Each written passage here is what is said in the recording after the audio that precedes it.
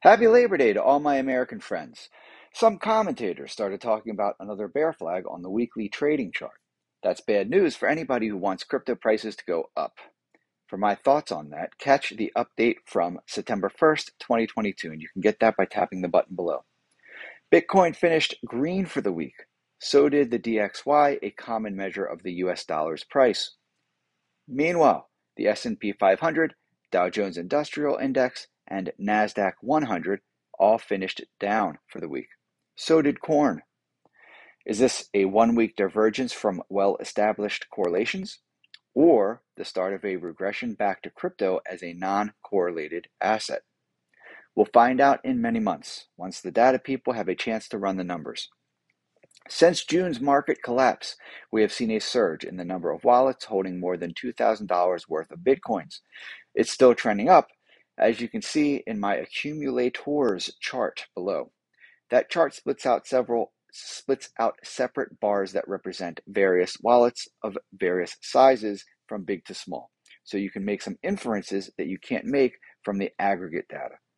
We don't see a small number of large holders dumping on a large number of small holders while the total amount of wallets goes up. Instead, people at all levels are stacking sats. While that sounds nice, we still don't see a lot of new money coming in. Just people like us padding our stash. Until that changes, the market can't go up. Story of 2022. Which brings me to my poll. When will the bear market end? The choices are, it already did, November 2022, sometime in 2023, or after the next Bitcoin halving. And you can participate in that poll by scrolling down below and selecting your choice. Congressman flags rising crypto fraud, demands answers from regulators. Bottom line, a congressional committee wants to know what actions regulators and crypto exchanges have taken to combat fraud and clarify confusing and overlapping authorities. My take, this is a smart and balanced approach to lawmaking, but it won't matter for the committee hearings. Those are just opportunities for congresspeople to use other people's words to make their own points. For enemies of crypto, no response will be good enough. For friends of crypto, every response will seem reasonable. For the exchanges, they just need to show they're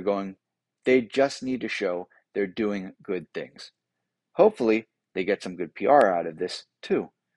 For us, it's irrelevant. All the important details will get sorted out privately among members and their staffs. Why we care? When you hear Congress and crypto, you may get worried.